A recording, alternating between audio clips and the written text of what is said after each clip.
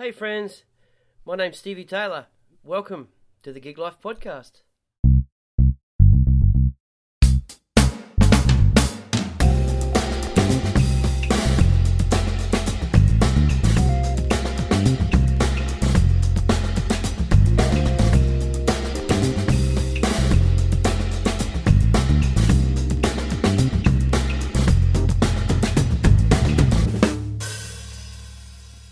My guest today is the legendary Sydney drummer percussionist Steve Marin. We had a really good chat. He's got a very interesting story. I really enjoyed it, and I hope you can too. So sit back and enjoy. Cheers. Man, I think we're on. Let's do it. Steve Marin. How you doing, man? Good, man. Welcome to the show. Oh, lovely to be here. Yeah, you're the first cab off the rank, so we'll see how we go, eh? Yeah, for sure. We'll just rip straight into it, I think. So, Yeah, no. Where did it all begin for you? Oh, geez. Music started pretty young for me. Dad's like a singer-songwriter, I guess you could say, coming from the folkloric side of Chilean music. So I was born in 1982. My parents immigrated in the 70s. My older brother was born in Chile. Yep. You're born in Australia? I was born, first one born in Sydney, in Auburn.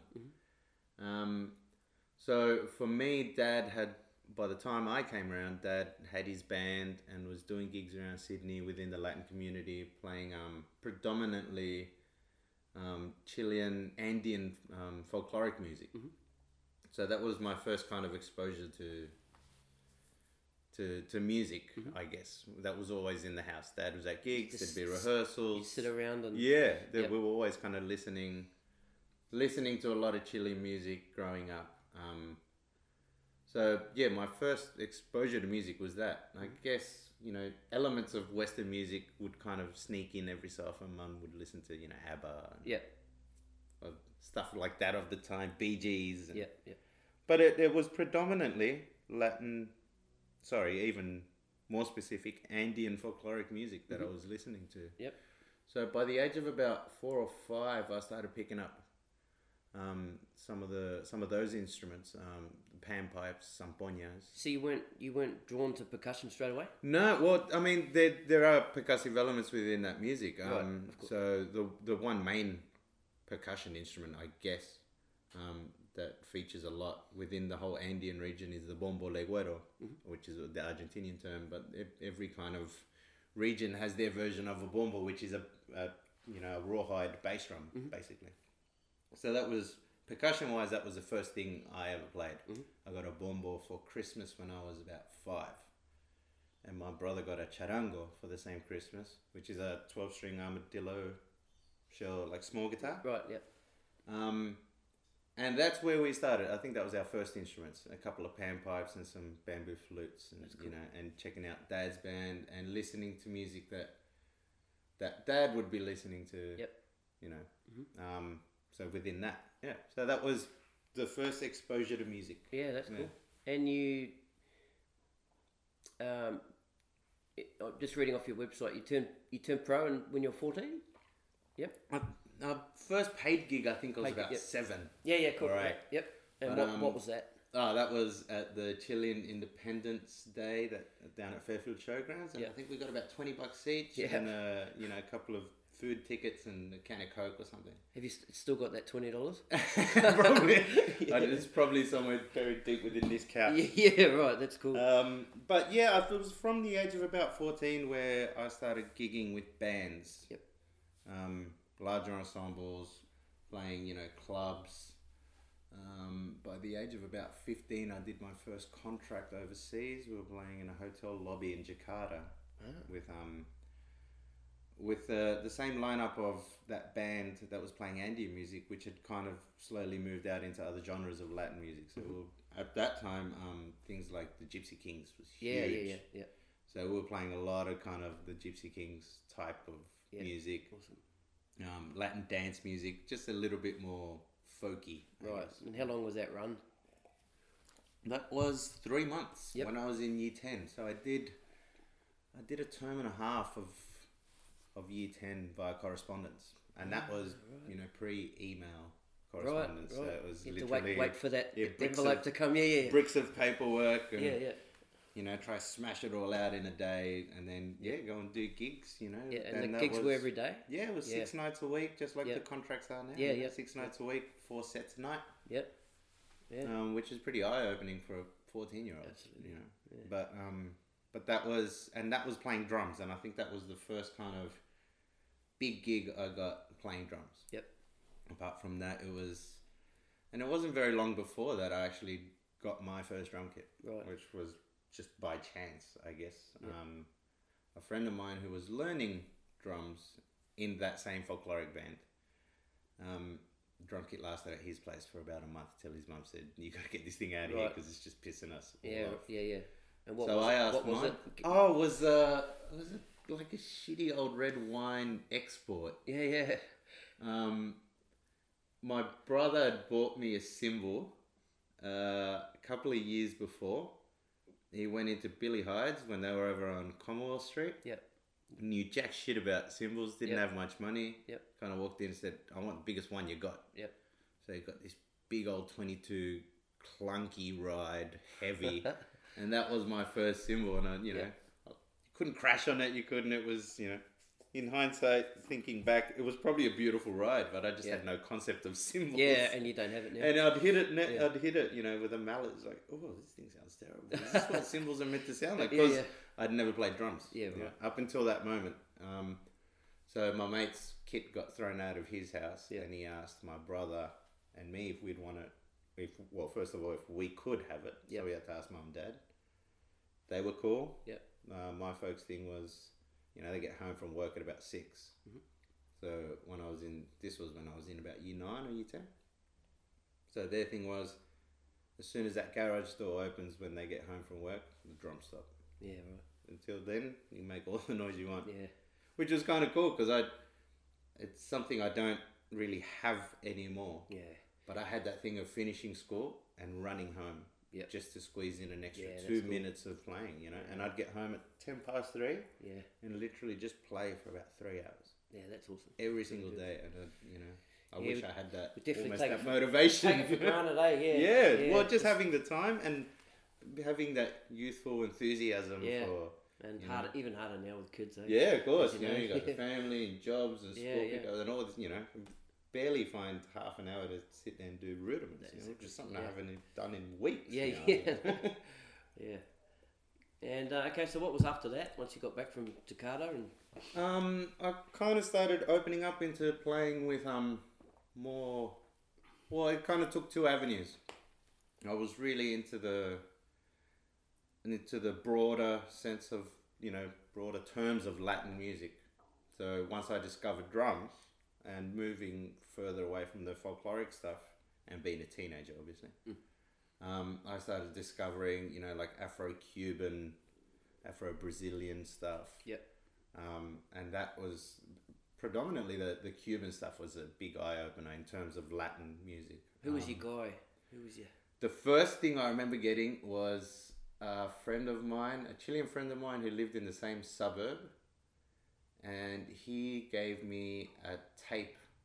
It was a mixtape of a band called Irakere. And it featured this album called The Best of Irakere, which was I think it was a mix of a couple of studio tracks and a gig that they'd done at Newport Jazz Festival, maybe. That I remember seeing on a documentary, a couple of years ago. Mm-hmm. And the director of the band saying, this was their first gig out of Cuba, with the embargoes and all that kind of stuff. They couldn't get out. The first Cuban band to leave to do a concert anyway after all the embargo mess. They played a 2-hour and 40-minute set, and from what the band leader was saying, not one mistake in this gig. Yeah, right. And it's such a frantic gig, and it just that one tape was the thing that grabbed me with Cuban music. So there's a couple of little angles I remember at that age when I discovered the drums, and then kind of 2 paths grew out of that. It was the Afro Latin, mainly Cuban stuff, and then early 90s grunge. Yeah. you know, and somehow I think they're the two main elements to what inspired me to play drums, and what kind of I think it's you hear it in how I play. I hear it in how I play. Right. I've got this strange kind of mix of guys like Enrique Bla from Cuba and like Chad Smith. Yeah. Type of thing. Yeah. Because that's just the kind of stuff I grew up on, you know. Yeah. Heaps of Pearl Jam, heaps of Chili Peppers, heaps of Rage Against the Machine, as well as heaps of Los Bamban and heaps of Irakere, and so that's an interesting. That was the weird mashup of drumming for me. Yeah, that's cool. And was there any sort of those sort of LA session guys that you kind of? Well, I discovered like that stuff. I discovered that stuff really kind of after. Yeah. So early mid-teens, started playing drums, had those two kind of schools. And it wasn't till like maybe getting close to 19, 20 that I discovered, you know, I heard of things like Return of Forever. Yeah. More fusion. And even within the pop realm, of mainstream Western music, I only listened to things that I kind of liked or things that I heard from school. Right. Because I just wasn't exposed to, you know, apart from, I think everyone in the world was, you know, the few Western LPs we had as a kid was Thriller, you know, so you'd listen to Thriller. Yeah. But it wasn't until I was about 20, 21 that I actually kind of cared who played drums. Who played them, yeah. That kind of thing. So I wasn't overly exposed to popular Western music. Yeah. And when I was, it was more when I was in high school, and it was only the cool stuff from then. Yeah. So, by the time I got to my 20s, I had to come back to, you know, bands like Toto. Yeah. Or I remember hearing this stuff as a kid, and you'd hear things on the radio, but never put two and two together and realize, oh, cool, that's that guy, and that record, oh, that's JR and all that stuff, you know. For me, it was just some of the music that I heard. Yeah. That's cool. All right, so we'll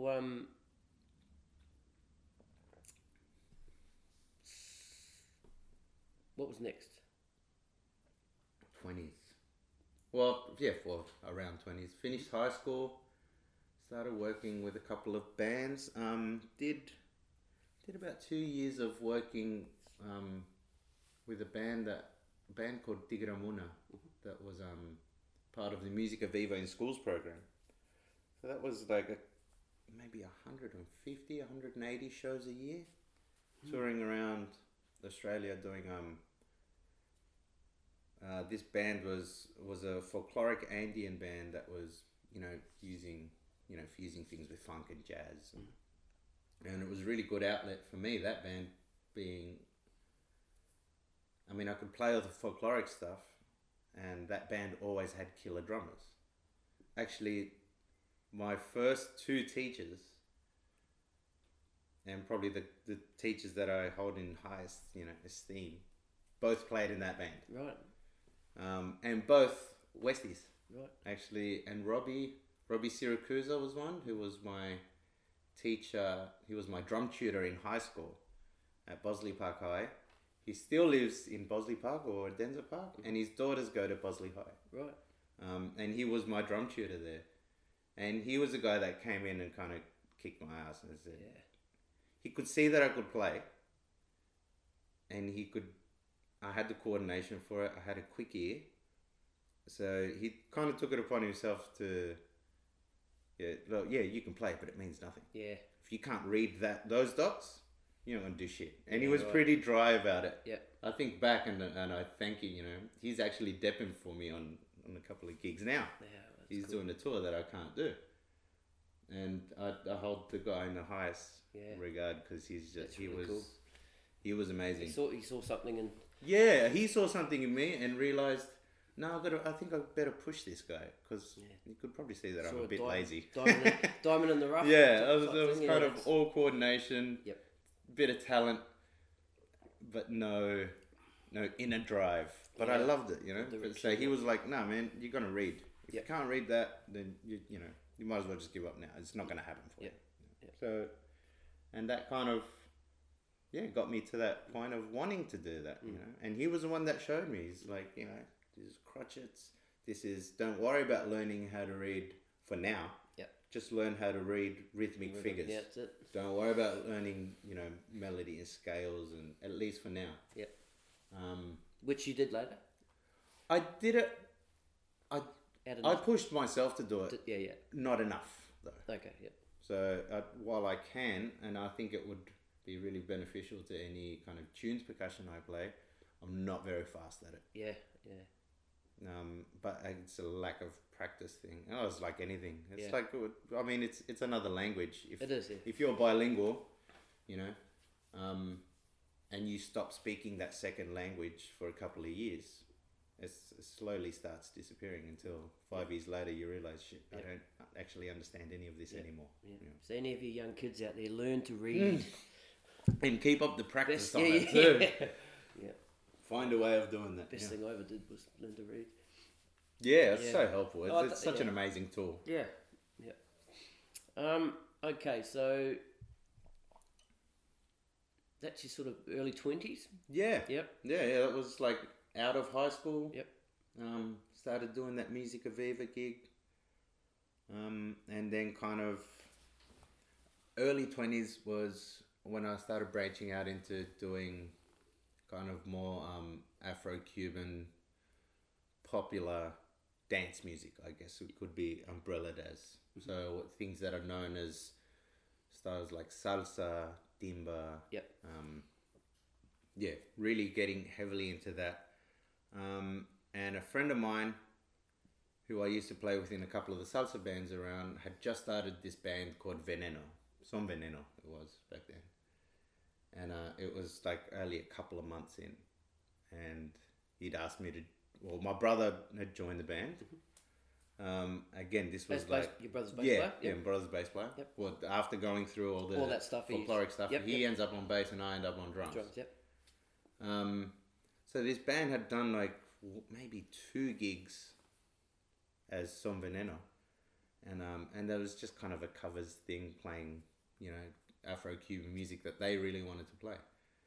My brother ends up in the band, then I end up in the band a couple of months after.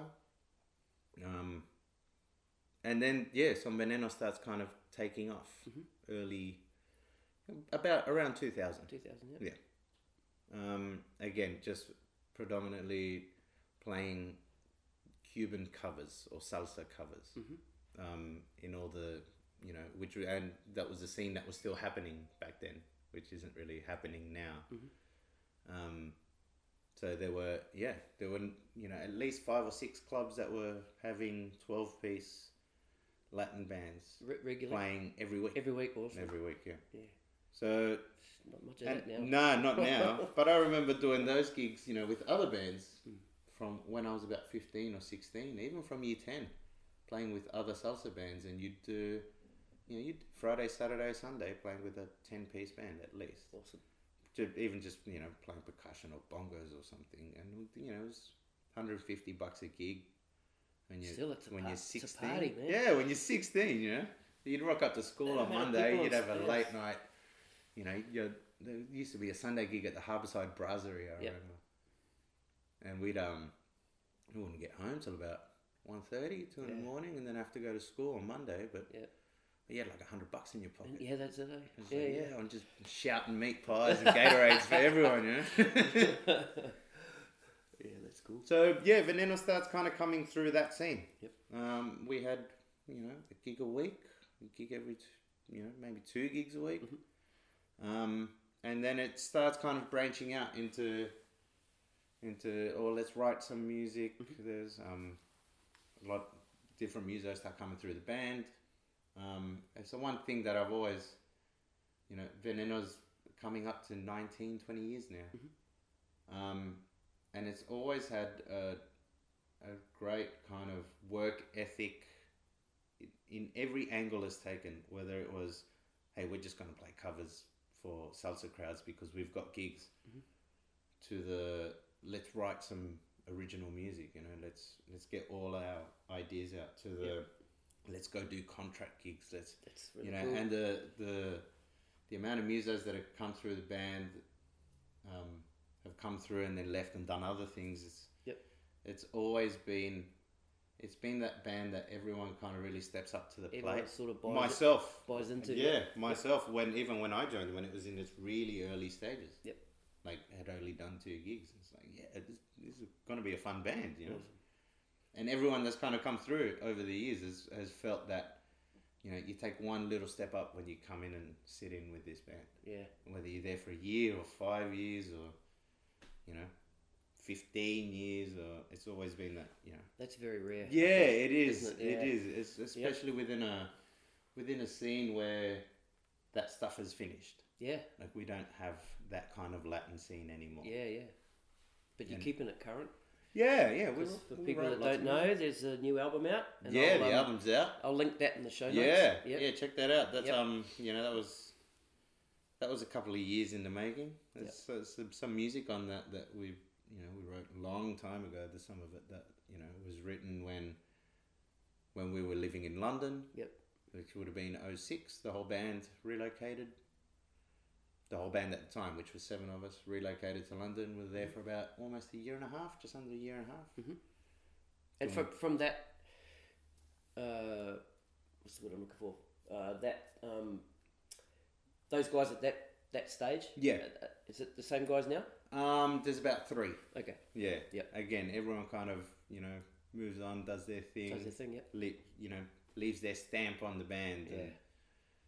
And we all, you know, still keep in touch with each other. And yeah, that's it's cool. like everything. Yeah, Everyone's got kids and day jobs and that's it. You know, gigging here or gigging there. Yeah. But at that time it was, you know, we'd released a first self-titled album. We were all around the 22, 23-year-old kind of bracket. Yeah. And we all pretty much did the same thing. We said, yeah, let's just move to London because we can as Aussies, and we're young enough, and there's nothing kind of holding us here. That's cool. Yeah. So everyone sold their cars and, you know, did whatever they had to do. Yeah. Packed a suitcase, got to London, find a place to live, find some gigs. Yeah. And it was a bit of a struggle. I was going to say you didn't know what you're going to do when you got there. No, you just we thought it was, you know, it was a good place. Being Aussies, we'd instantly get visas to stay, so we could at least be based there and at least check stuff out. Yep. Within Europe. Mm-hmm. But yeah, we basically booked flights, booked backpackers for a week and a half, 2 weeks, and said within that 2 weeks we need to find a place to live. So we found a 3-bedder, 4-bedder, 4-bedder. Sorry. And there was 7 of us. 7 of us, yeah. So it was pretty tight. It's nice and cozy. And then we just started hustling, you know. Awesome. We got gigs. Some of us got teaching jobs, but the band was working. Yeah. The band, and we were doing, you know, festival runs, and that's cool. It was great. You know, it was a really good experience for all of us. We were all pretty young at the time, and I think playing, being exposed to different scenes, things you don't, you know, wouldn't necessarily see here. And I've always said that's, like, at least for me, the most inspiring thing when it comes to, I think music in general is seeing someone do it live, watching them do it. Yeah, I remember, you know, like big Afrobeat orchestras I'd never seen in Sydney, you know. And then, you know, you go out to London and there's, you know, little pockets of gigs happening everywhere. It's stuff you don't get to see, you know. Yeah. Big heavy hitting gospel guys that were coming out of London at the time, which was something we hadn't heard of too much. Right. You know, 2005, it wasn't, you know, the gospel chops thing yet. Yeah, I always thought that stuff sort of came out of America. So who were the sort of the big hitting? But they were, you know, inspired by the Americans. I remember seeing the London Community Gospel Choir within the first week that we all got to London. They were playing a festival, and apparently these guys were Madonna's band for a bit, and they sounded, you know, it was a gospel sounding church band from the States, but they were all, you know, London locals. Yeah. So the scenes like that, which I wouldn't have seen here. No. You know? Yeah. I remember going out to Panorama Festival, which is they line up all the steel pan bands because again, that's another massive scene over there that doesn't exist here. Right. And there'd be orchestras of about 40-piece steel pan bands, and maybe 15 bands. And the festival, it was like a competition. So they'd all be set up on these trucks that move, and basically the truck moves into position in front of the judges. And there's all these requirements to enter into the competition. I think your arrangement, don't quote me on this, but the arrangement needs to be a minimum of 12 minutes long, and needs to, certain number of key changes or something. It was, I'll try to find the exact details of that. Yeah. But you'd get men, and it'd be 5-6 hours of steel pan bands, 40-piece orchestras of steel pans, playing these ridiculous arrangements of like heavy, choppy stuff. It's like, man, we barely find, Errol. Yeah. I think Errol's the only steel pan player I know in Australia. I'm sure there's more. And then you see 40 in each band over there, So being exposed to that kind of stuff was really, really cool about that trip. After that, we just kind of came back. Came home, yep. Yeah, we got...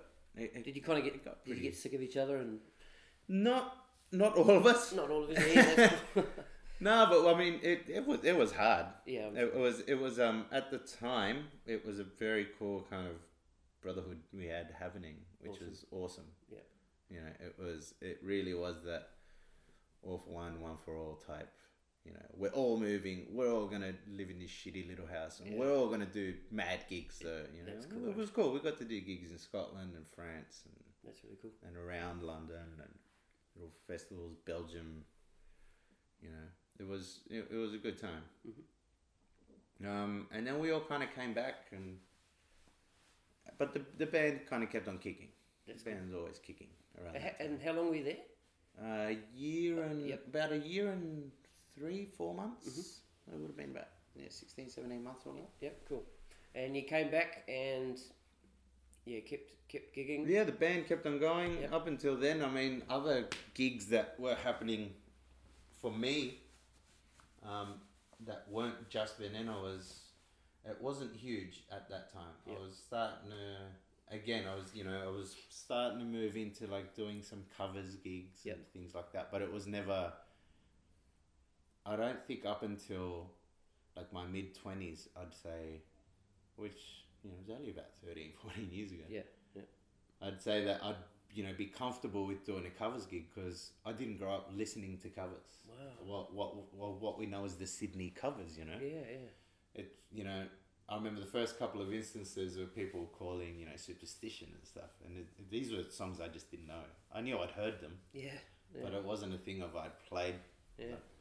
But, so I remember the early covers gigs. There were people calling, September, real generic kind of tunes. And I just didn't know. Man, that's interesting. Yeah, it's real. I think back to it now, it's like, that's like, weird. So I knew, it's not. I knew cool. heaps of Afro-Cuban stuff. I knew heaps of kind of grunge rock stuff. Yeah. But when it came down to, I'm a working drummer, this is what a lot of working drummers are doing. Yep. This rep, and so I didn't know any of it. Yeah, that's cool. Apart from that, is working at that time. A year before London, I just picked up a theatre gig. My first kind of, I've only done a handful of kind of theatre-y gigs like that, but that was the first one I did, which was Dirty Dancing. It was a production. It was the first production they've put together of that show, and it started in Sydney, so that was the worldwide premiere of it. They were looking for a drummer that could, play a bit of this. I don't know if you're familiar with the movie. I'm sure some female along the track has made you watch it. At the time, it was first time I ever saw it. It was a big hit. It was an old school camp. It was school camp. It was a big hit, but it was such a kind of C-grade movie. For sure. It's not big budget or anything. No, it became a kind of cult classic. Yeah. And it's got this really weird mix of, it's set in the 60s, so you've got like 60s soul type. Yep. With a lot of kind of 30s ballroom Latin music, because some of the dance instructors teach there. Yep. but filmed in the 80s, so you've got 80s pop tunes. Yeah. So it's this weird mashup of, Yeah. three styles. Anyway, they put a band together for that show here, and that ran for a year. Yeah. So I think, because I could play the Latin stuff, and I could play the kind of poppier stuff, and then I had to come into the soul. Yeah. Because I don't think it was my bag yet. Yeah. And that was a cool gig. That was my first kind of look into that kind of stuff. Yeah. Yeah, that was a fun one. That's cool. And then it was only a couple of months after that finished that we decided we were going to go, maybe about half a year, that we went to London. Mm-hmm. Got to London, and then the show was opening in London. And something had happened with their drummer. Wow. And she just kind of pissed off. So I did about 2 weeks of the show there. Oh, yeah. There was an option to kind of, hey, do you want to jump on? Yeah. I think they were at the Aldwych Theatre for about 4 years. Mm. So it might have been a good visa opportunity, but For sure. I did it for a year here. And then I moved overseas with, an originals band. Yeah. And within 2 weeks of being there, they offered me the same gig that I was almost trying to run away from. So I couldn't really, it would be nice to stay there for the cash. Yeah, of course, yeah. Because again, you get to a new place and you're trying to set yourself up, and there wasn't much happening, kids or work wise for that, just to generate money. So that was my first kind of, dipping the toe into some theatre-y stuff. Yeah, cool. And that's when Robbie's learn how to read thing really came in. Yeah, for sure. It worked. And on, I mean, you do a few of those sort of shows now, and you're currently doing Jersey I kind Boys. of came into doing a few more as the years kind of went on. So just back to the reading. So obviously you get your book or your charts at the start of the run of the show. Does that over the course of the show, does music change? Depending on the show. Again, I haven't done shows. I mean, there's so many sides of, I guess, what you could call music theatre. Right. Or the musicals. The ones I tend to do is more the kind of jukebox musicals, things like Bodyguard, Dirty Dan. Bodyguard was basically a Whitney Houston.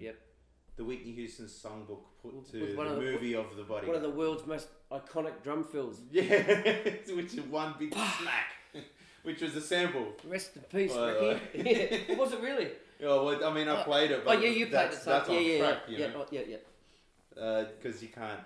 There's some of those classic moments you can't in some of those big tunes. Like even playing Dirty Dancing is that time of my life. Yeah, which I'm just totally over right now. I don't know how many hundreds of times I would have played it, but you tend to forget how iconic some of those, even drumming wise, some of the fills, there's some big songs there. So those ones are kind of fun to play, but they seem to be the kind of gigs that I've kind of gotten. They're not the big production of classic stage theatre. Gotcha. Not like a Cats type, right? Or Les Mis, or but it's kind of it's cool for me because that's what I like to play. That's it. Yeah. That's really like Bodyguard was a strange one, as far as the band being set up. So we're not on stage, we're not in the pit, we kind of set up in the basement in a studio kind of setup, right. Full drum isolation in a booth. Right. You've got, my whole kit was mixed onto a 16-channel submixer that I'd get to my ears, and then through that mix I'd get another mix of the band. Yep. So it was really well set up. Yep. It sounded great. Mm-hmm. Again, adding kind of Whitney Houston's songbook around the story of the Bodyguard, the movie. Right. It just meant that we got to play all of Whitney's killer hits. So some big ballads. And who was the Whitney? It was Paulini. Oh right, okay. Yeah, right. Who gun singer. Oh, wow. Yeah. Oh. And again, because it's it's the Whitney songbook Yep. put on stage basically Yep. around Yep. the theme or the film of The Bodyguard. Mm-hmm. It's a big bloody sing. Yeah. I don't think Whitney would have sung all those songs Is on a that gig, right? Yeah. you know. And Yeah, without a these couple guys are coming in doing it. Couple of bags of coke. Yeah, well, whatever gets you going. Whatever yeah. gets. Yeah. But these guys are coming in and doing it 6-7 times a week. Yeah. Yeah, and for No, I mean Whitney, that's how Whitney would have got. oh, she would. She Yeah. would have bagged it up. And, yeah. She had a lot of fun. yeah. Actually, that kind of got me into watching the Whitney, the doco thing that came out afterwards. And Yeah. Yeah, she went pretty hard, didn't she? She did, But what a phenomenal voice. Yeah, oh, for sure. And some great songs too. Yeah. And so, just made me think about Idol then with Paulini. So you also toured with Damien Leaf, is that right? Yeah, Yep. yeah. I've been doing Damien Lee's gig for a couple of years now. Yep. Yeah, Damo's great to work with. He's one of those guys that puts so much of himself into what he's doing that it doesn't fail. He Yeah, doesn't that's cool. fail. He's such a straight up, He's all in. hard-working guy. Yeah, into everything. He type does sort of- that thing of, like, everything he does just works out for him because of the amount of effort he puts into That's it. things. Like he, writes a couple of songs and some of them go like worldwide ad campaigns, huge tunes. It's like, oh, I'm gonna write a book.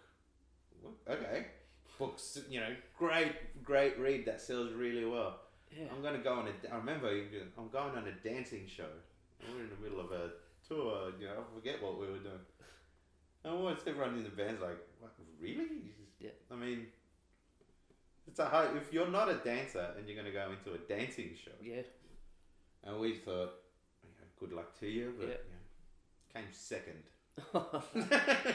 Just always. But it was that thing, it's like, yeah, I'm going to do a dancing show and I'm going to nail it and I'm going to do it properly. And everything he does, he's just nailed. He's a hell of a guy. That's he's really awesome to work with.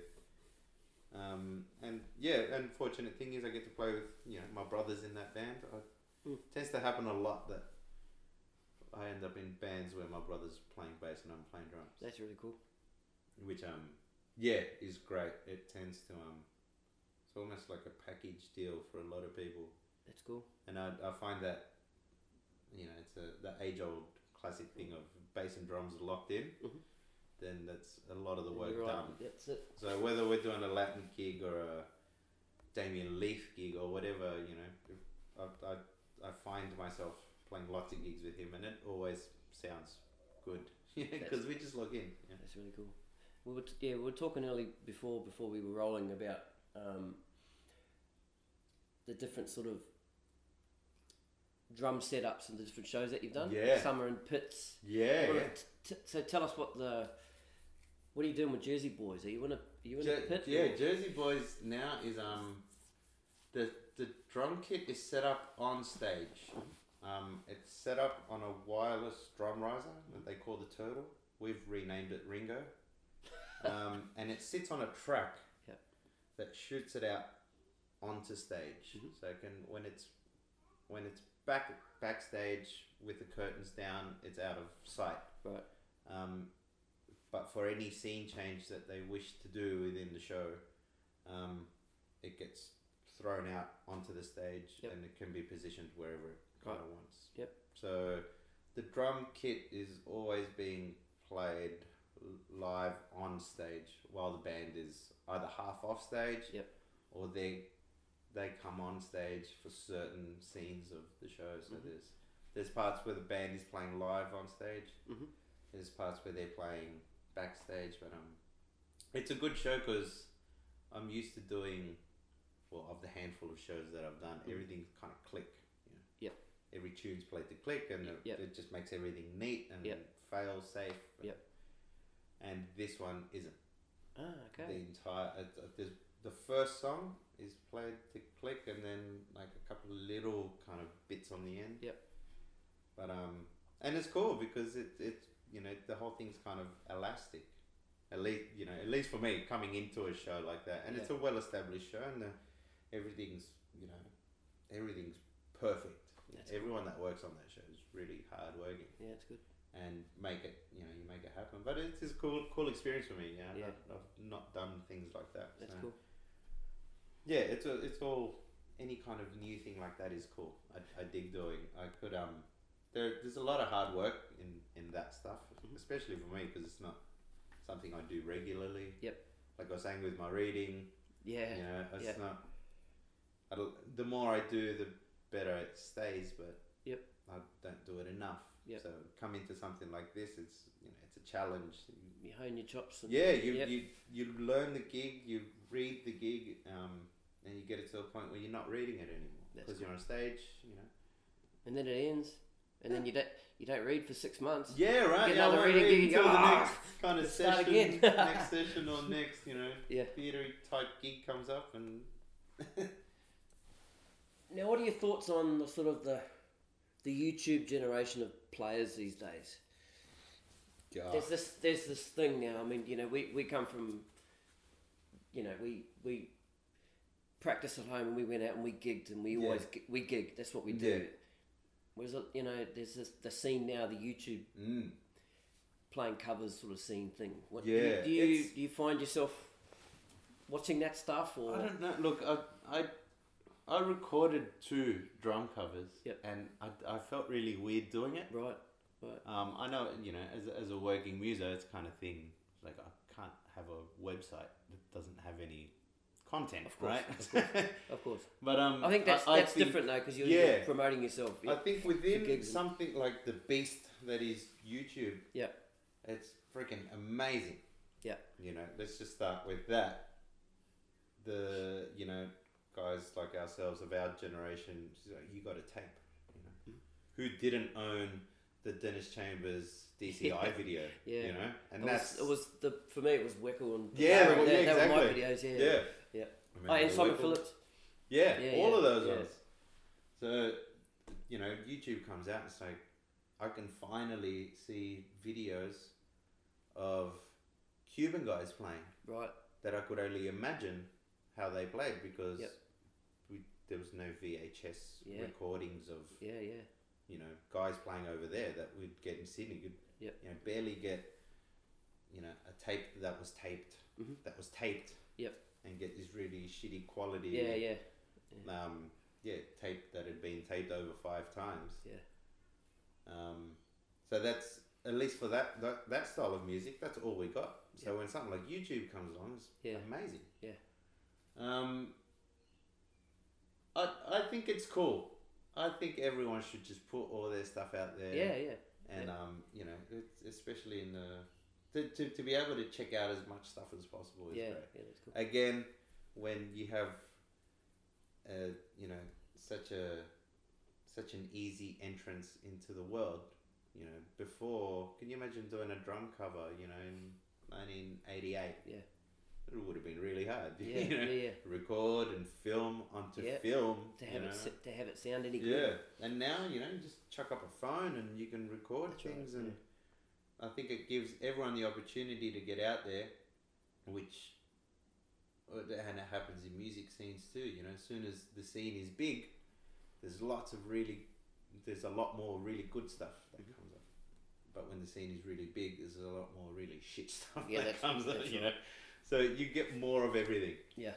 That's right. Along the YouTube guy, I dig it because you find the diamonds in the rough.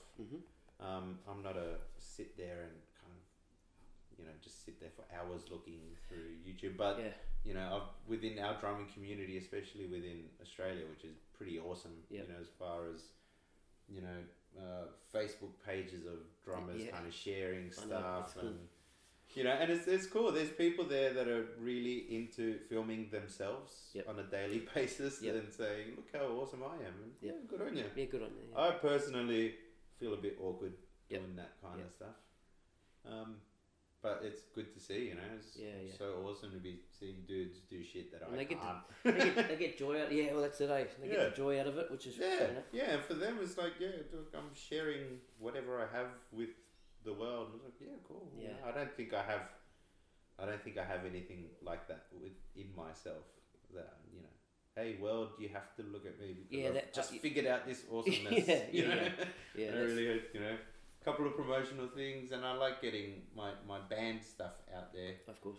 Again, it's not me. That's music that I've I'm not one of those guys that would sit there and write my own music. Yep. Top to bottom, guitar, bass, Yep. drums, and sing it. Yep. It's always a collaboration with me because I cool. don't think I have that. Yep.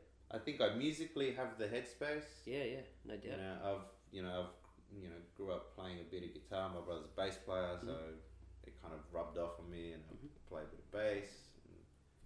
And, I have a fair understanding of harmony, but to sit and write entire pieces of music, top to bottom, it's not me. It's hard. It's hard. Yeah. It's scary too. Hard. Yeah. Well, you've done it. I can't. I can't find the right starting point. But as soon as I get together with other people and the right other people, it just flows. It's on. Yeah, and it's cool. great. That's really good. It's great. It's really. My wife has a real ease of writing. Yep. Especially lyrics. She's a songwriter. She's a to begin with, she's a big reader. Okay. And I think if you're going to be a songwriter, a lyricist, we live in that. You got to know words. Yeah, pretty much. Yeah. We live in this day and age where every song that comes out that's popular is about being at the club or love or broken heart. Yep. I don't think people that are writing lyrics are actually reading books. Yeah, that's right. Especially pop music. Yeah. Now, who do you see as sort of up and coming players that are kind of catching your eye? Australia wide, worldwide, local. Look, I wouldn't even say up and coming. I'm saying, maybe that's not. I would say people that I've finally come around to. Yep. Knowing that they're always there. Yep. I don't think it's that up and coming thing. I think it's people that have always been there that I just haven't totally sussed out. From dudes, guys worldwide that I remember seeing a bit of, and they're not like young up and coming cats, but I remember seeing bits of them, and then now to the points of being masters of guys like Julio Barreto out of Cuba, people like that. I wouldn't classify them as up and coming, but in saying that, the guys in Sydney, which is my scene, and the thing with being a drummer is that you don't get to play with other drummers. That's right. And being a father of two, if I'm not at a gig, I'm kind of at home. Yeah, home, yeah. So I've kind of feels like I've been a bit out of the loop, but there's always I can pick off 5 guys that every time I watch them play around town, they've always get me. Yep. Carlos Adura, another fellow Chilean drummer, lefty, but his pocket is just everything he does from reggae to like a rootsy kind of. Every time I see him play, he just feels so good. That's cool. Yeah. Young Tully, Dom Kirk. I remember first handful of times I met Dom Kirk. He was 14 years old, and he used to get together with a couple of percussionists who were a bit older, and it's like, oh, can we jam? And he's a little kid, he's a pretty little dude. Now I think he's the house drummer over at the Monday Jam. Yeah. And he's doing, he's been to Cuba a whole bunch of times to study the real heavy folkloric side of Afro-Cuban drumming, which is a dedication. That when you go so heavily into something like that, you really have to give it all your time and all everything your brain space to be able to accomplish something like that, because it's ceremonial playing. It's a whole other language, and he's really taken it upon himself to want to learn that stuff, and there's not many people that have. Right. So he's a heavy little dude. Yeah. Well, he's not so little anymore. He's 20 something. I think there's he's not a up and comer or anything. Yeah. But it's guys like Buddy. Yeah. I just every time I speak to Buddy, he always like I'll play a bit of drums.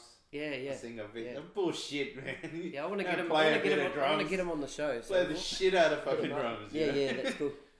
But yeah, he's a guy that he kind of really he's not up there rating himself as like the hottest shit. But man, every time he hits anything, feels good. It feels so good. Yep.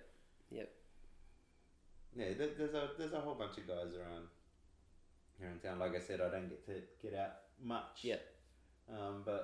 And again, I wouldn't even call them up and comers, but yeah, guys in the scene that hopefully keep on just growing into bigger, better things.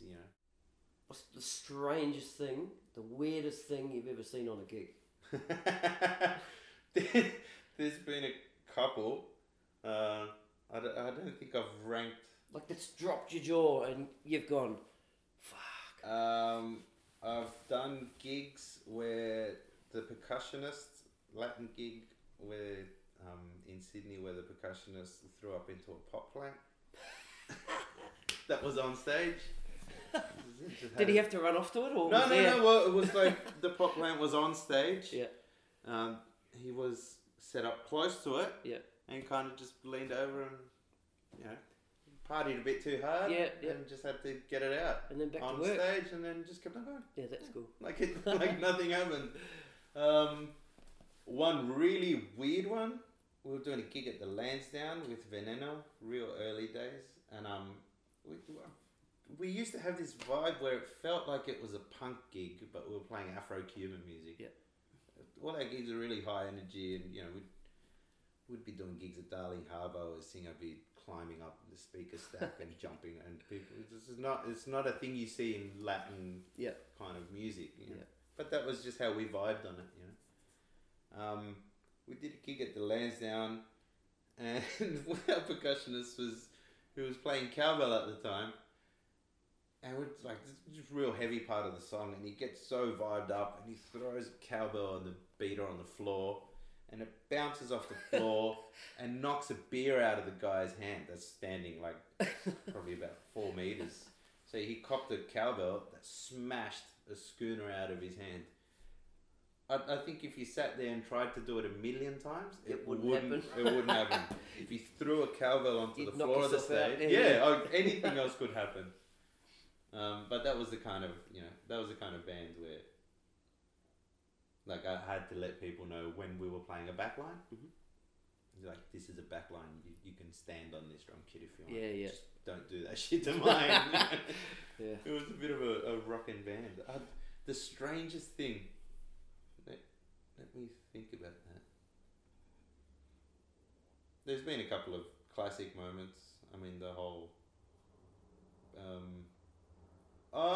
No, there was one that was kind of funny. It really kind of bent my mind a bit. I was playing a gig at Rock Lily, and the chain snapped on the bass drum beater, on the pedal. Sorry, and I just couldn't think of what to do. So detuned the floor tom. We pulled the bass drum mic out, and but playing 4 on the floor stuff. That was strange. It was strange as a drummer to think, have to flip it within 20 seconds. Yeah. All right, I've got no kick. We got 2.5 sets to go. The nightclub's full. Yeah. What do we do? Let's just chuck a towel on the floor tom, detune the whole thing, put the kick drum mic on it, and that's the kick drum now. Well done. That was kind of strange. Strange as far as playing. I don't think I've ever concentrated that hard in my life on a gig. Normally, covers gig, rock up. Yeah, we're gonna play the same shit. Yeah. Everyone plays the same tunes. Didn't expect it. Yeah, didn't expect to have to play like a left-hand bass drum type thing. That was pretty strange. The one other one is post-gig strangeness. We used to do loads of gigs over in Macau. In the casinos with Veneno as a halfway / playing Latin music and playing top 40s covers. Yep. and because the casinos there generate so much money, the security is under the. I mean, they're told you don't manhandle anyone because you have no idea what they're worth to the casino. So we're not grabbing people and muscling like some of the things that people were doing over there wouldn't happen at the Star. Right. Because you get kicked out of the Star for looking at someone wrong, Yeah. So over there, security doesn't touch anyone. And there was this guy who was just like totally pissing it up all night. And they were asking him to leave. This was 3 a.m. Band stuck around at the club, just having a couple of drinks. Asking him to leave, getting the shits with him. He runs up on stage with a Corona in his hand and pours it all over the keyboard rig. 2 keyboards and a sub mixer. So they got him off stage, gave him an open bar tab. Yeah, that was strange. That's strange. That was fucking strange. Like, how do you get the really drunk guy off stage? Give him an unlimited bar tab. And he passed out, and they put him in a wheelchair. Yeah. And took him up to his room. Right. Strange as far as being a Sydney muso. Can you imagine being at the casino and being so wasted that the only thing they could do is give you more drinks and then put you in a wheelchair and safely get you to your room? No. You walk into the casino here and you get punched out the front door for wearing the wrong fucking shoes. So that shit was pretty strange. Yeah. That's cool. I was just trying to think of other strange ones. No, that tops the strangeness. Yeah, that's. All right, man. So just in closing, so you're doing Jersey Boys. You've got your band. What does the next 12 months hold? The same as kind of the last 12 months and the 12 months before. There's no kind of map for. Yep. At least in my case, being a self-employed muso, when the work comes up, you kind of just got to be there. Yep. Be the guy that people want to call. Yep. I guess. I've been pretty fortunate. Don't be a dick.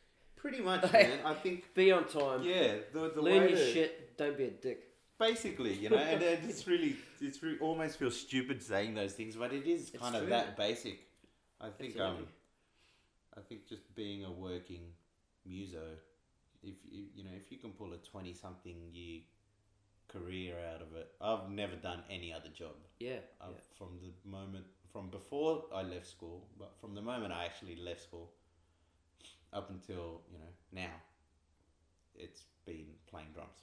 Awesome. So in my mind, I just had to be the guy that people wanted to call. So I did shit like learn how to sing BVs. Because everyone will call the guy that sings as well as plays. It's a really basic thing. So that's my next 12 months is hopefully going to be like the last 20 years. Awesome. People call. Hopefully they call me before they call other people. Yeah. That's all I can kind of hope for. As far as if I know what's happening, I got no idea. Yeah, that's cool. It's gigs. That's it's kind gigs. of It's too, teaching. Yeah. I mean, this time last year I didn't know I'd be on Jersey Boys. Yep. This time 3 years ago I didn't know I'd be doing the Bodyguard. Yep. 15 years ago I didn't know that I'd be living in London. Things like that. Yep. So it's I think at least for me, just keep on pushing myself to be. Yeah, I've said that for a long time. Just push myself to be the person that other people want to call. Beautiful. So they want to call you because every time you've done whatever it is they've asked of you, you've done it well. Perfect. Well enough for them to call back. Yeah. And I think that's what starts up a career. Yeah. And you see I learned that from the guys that have just lasted, Yeah. Guys that have been doing this for 40-something years and they're still gigging and they're still relevant within the scene because I think they kept that attitude. It's like, I'm just going to be so awesome. hopefully you call me next time. You know, That's cool. I think that's all you can do. Really. Well, on that, I look forward to following for the next 20 years. Yeah, hopefully the next 20 pan out like the last 20. Yeah. They've been good years. Good stuff. Steve Marin, Ah, thank you very much. thanks for having me. No worries, man. Cheers.